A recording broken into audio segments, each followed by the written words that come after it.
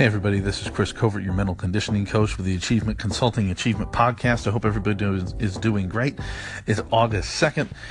Wanting to give you our weekly podcast from our articles that you can find on www.achievementconsultingllc.com, where we bring you the best in mental conditioning, sports psychology, organizational management training, as we've dealt with teams from all over the country, whether in athletics or in politics or in business, individual athletes in baseball, soccer, basketball, track and field, football. Basically everything that we do is centered around the idea that we want to train your mind to be as best prepared as we possibly can to prepare to do well in competition no matter what the stakes, to get you to deal with your emotions, get you to deal with your the stresses that come into your life, and make sure that you compete with the utmost confidence possible no matter what is happening. And what we do in our blogs is we try to talk about that. We try to pick specific things and write about it so you guys have it on hand and recall upon it anytime you'd like.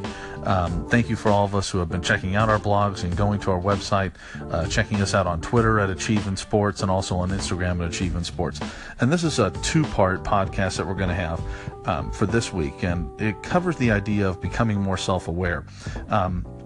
A lot of people don't understand the importance of self-awareness. I think it's becoming more important now as people are trying to understand how they can be at their best. And it's not just a matter of knowing the situation that you're in. It's knowing who you are and how you can become more self-aware. And what we try to talk about is, I believe there's 5 ways that one can become more self-aware. You can find this again at our website, Achievement Consulting LLC, /Monday Motivations, where you can find our blogs. We think there's 5 parts to becoming more self-aware. And I think that first part is you have to be available. And I know that people are thinking, what the hell does that mean? But I think what's important about being available is that you have to be willing to somewhat let your guard down a little bit. You have to be able to ask yourself questions. You have to be able to ask yourself, what am I good at? When things get tough, what are the activities that I have quit in the past? And what are the ones that I've stuck with? What are my weaknesses? Other than a relationship, what's the one thing that could be taken away from me that I could, not deal with? Being available means that you're willing to be honest with yourself about your strengths and weaknesses. And I don't think you can become self-aware until you've had an honest conversation with yourself in the mirror about what you need to get better at. And also what you really care about. You could be doing something you really hate, but not be honest with yourself about it. So how available are you? I think that's a good question that you can ask yourself. The more available you are, the better you're going to be. Second, I think the most important thing that you can do, one of the most important things you can do to becoming more self-aware, is the idea of starting a mindfulness practice.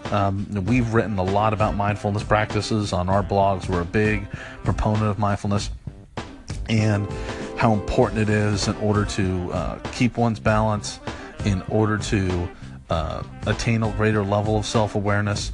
Now, mindfulness practice could be done in many different ways. It could be done 5 minutes in a breathing practice. It could be done doing Tai Chi. It could be done during yoga. But can we get to learn to control our emotions through breathing? Can we learn to understand what happens when we act a certain way? Can we get out of our own way? That's important. And I think coming up with some kind of breathing or mindfulness practice is very important when it comes to learning about yourself and how you react to certain things. It teaches you to start again. All of us drift away from our goals of our minds and the tasks that we're dealing with in any given moment. And what mindfulness does is it teaches us to become aware of our thoughts, aware of our actions, and get back to focusing. And you can't be self-aware unless you have the ability to refocus on yourself. You have to be able to control what you can control.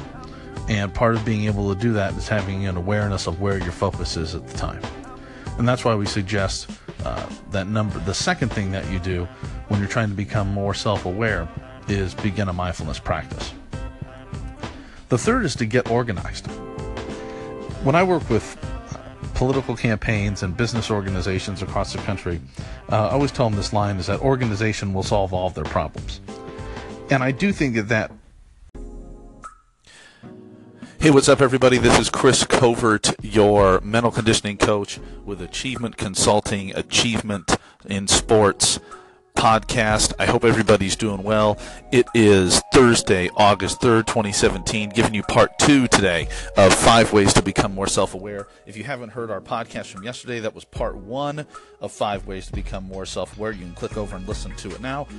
Also, if you're looking to find out what else that we do, the other podcasts that we've had, other blog posts that we write, we put something up just about every day. You can find us at www.achievementconsultingllc.com. Hit us up on Instagram at Achievin Sports, Twitter at Achievin Sports. Any questions you can have, also you can reach us at my personal email at chris@achievementllc.com. Let's get to our last 2 things that we talked about. The importance of self-awareness is something that we can't stress. We talked a lot about that on yesterday's show, and we can't stress it enough, actually. And if you're going to try to achieve anything, you have to know what your strengths are and what your weaknesses are.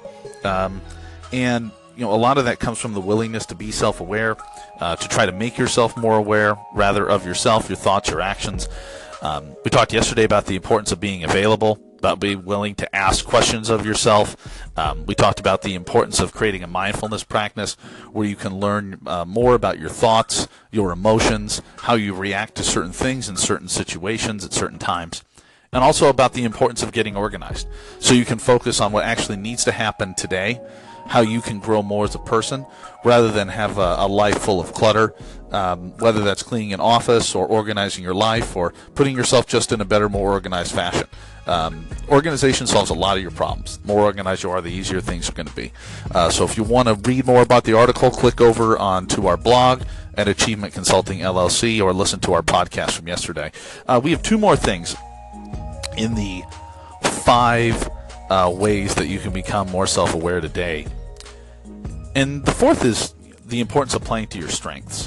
After you determine what you're good at and what you care about, then you should play to whatever that strength is. This does not mean that just because you're good at something, you don't need to not address your weaknesses. I work with a lot of track and field athletes. Some have great leg speed, some are great in the weight room, some are superior in the mental toughness, but those who lack those strengths, although they want to improve them, they don't obsess with their shortcomings.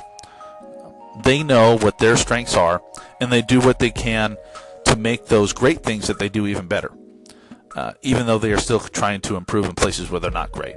You can do the same. Make sure that you're always playing to your strengths. Do the things that you feel help improve the things that are great about you and great in the situation that you're in. Why not become the best at drawing? Why not become the best at writing? Shooting high and aiming high, there's nothing wrong with that. So play to those strengths. And if you want to get better at something, don't be afraid to take a risk and get better and learn more. Fear is something that holds us back because we're afraid to hurt. Don't let the fear of that hurting hold you back. The last thing we would say, the importance of being self-aware is you have to realize that becoming self-aware is really hard. We wrote an article recently on our blog that you can click over and read, which we talked about how you can fail and still succeed. It's okay to fail. Great things happen after failure. And it's okay to hurt along this journey on how you're still trying to figure out what you want to do and it takes you some time. That's okay. How you thought you were really into riding motorcycles, then you realized after 3 weeks of it how much you hated it. That's okay. Continue on the journey. You're going to fail. Even when you think you have everything figured out and you know who you are, you're going to fail. You'll make poor decisions in your life, and that's okay. But accept that this journey is going to be hard. Accept that all great things that have great results are going to be challenging. When you fail, don't waste your time complaining about how hard it is. Spend your time ready to start again. And then just go get to work. Go get to work and achieve your goals. Anybody who has any questions for us on here, email me at chris@achievementllc.com. You can also, again, find us on Twitter at Achievement Sports, Instagram Achievement Sports, and find us on our website at achievementconsultingllc.com. Have a great day, everybody. We'll be back on tomorrow's podcast.